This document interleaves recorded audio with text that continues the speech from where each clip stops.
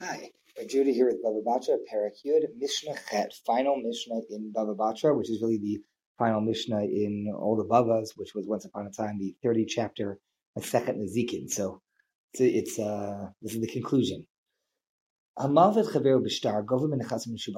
If you lend somebody money and you have a document, you have an actual note of indebtedness, then you can collect from Nechasim Mishubarim. Nechasim Mishubarim is property that actually later people have liens on. Meaning, if you take out if you give a loan with a note on the 15th of January, and then later people come along and put liens on property, or even that property gets sold to someone, you are the pre-existing creditor. And so you can go and collect even from those people. If there's no other property in the hands of the debtor, you can go and collect from there because you're ahead of all of them, and you actually have a note to allow you to get ahead of any other creditors or buyers.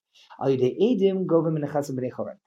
you lent not with a note, but rather just with witnesses who saw the debt, it's a little bit harder to ascertain exactly when it happened. And B, you don't have a note.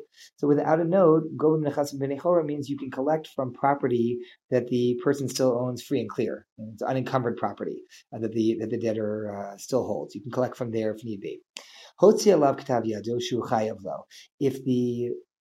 If the creditor is able to pull out a piece of paper, an IOU effectively, that is in the handwriting of the debtor, that says, I owe you, but there's no witnesses on it. It just says, I owe you X amount.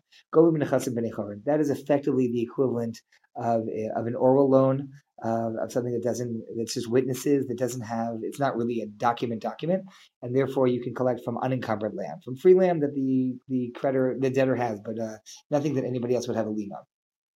Let's say there is a guarantor who signed a document, but signed it after the document was sealed, meaning after witnesses had signed it, or after the document had been signed.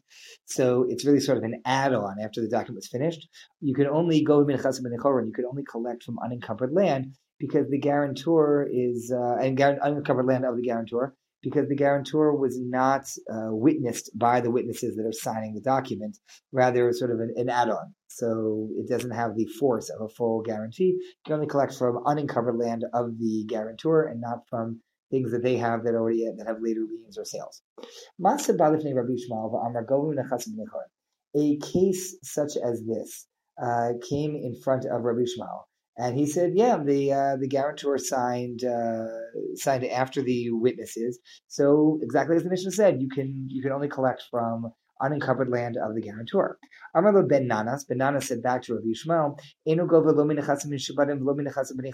actually, you can't collect from, certainly not from encumbered land of the guarantor, but you can't even collect from unencumbered land, only from other free cash or whatnot. Why? Amar lo lama. Yishmael says, well, why not? What's wrong with that?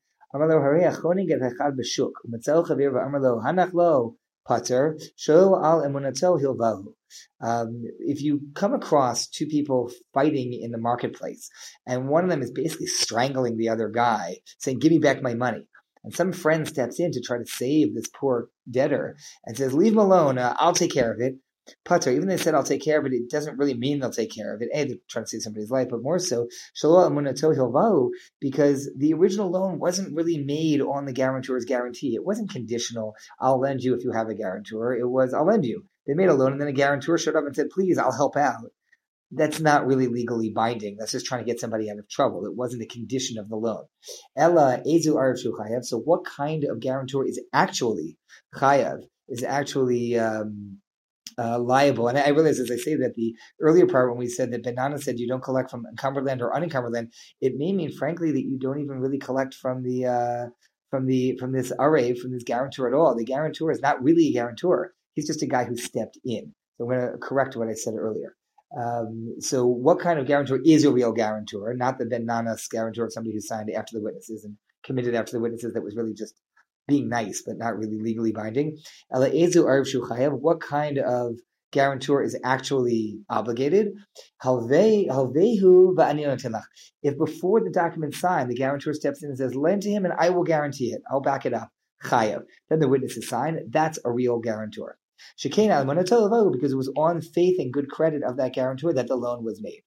And the last piece, so Rabbi Shmuel, having heard this from Ben Nana, said, very good, and closes off beautifully. Amar Rabbi Shmuel said, Harotza shiachkim, if you want to be wise, yaso b'dinei mamanut, she'ein lecha miktzor b'torah gadol mehen, she'ein k'mayan hanoveh. So if you want to be wise, learn mamanut. You can learn all kinds of areas of Torah, but learn the bavas, learn nezikin, learn monetary law.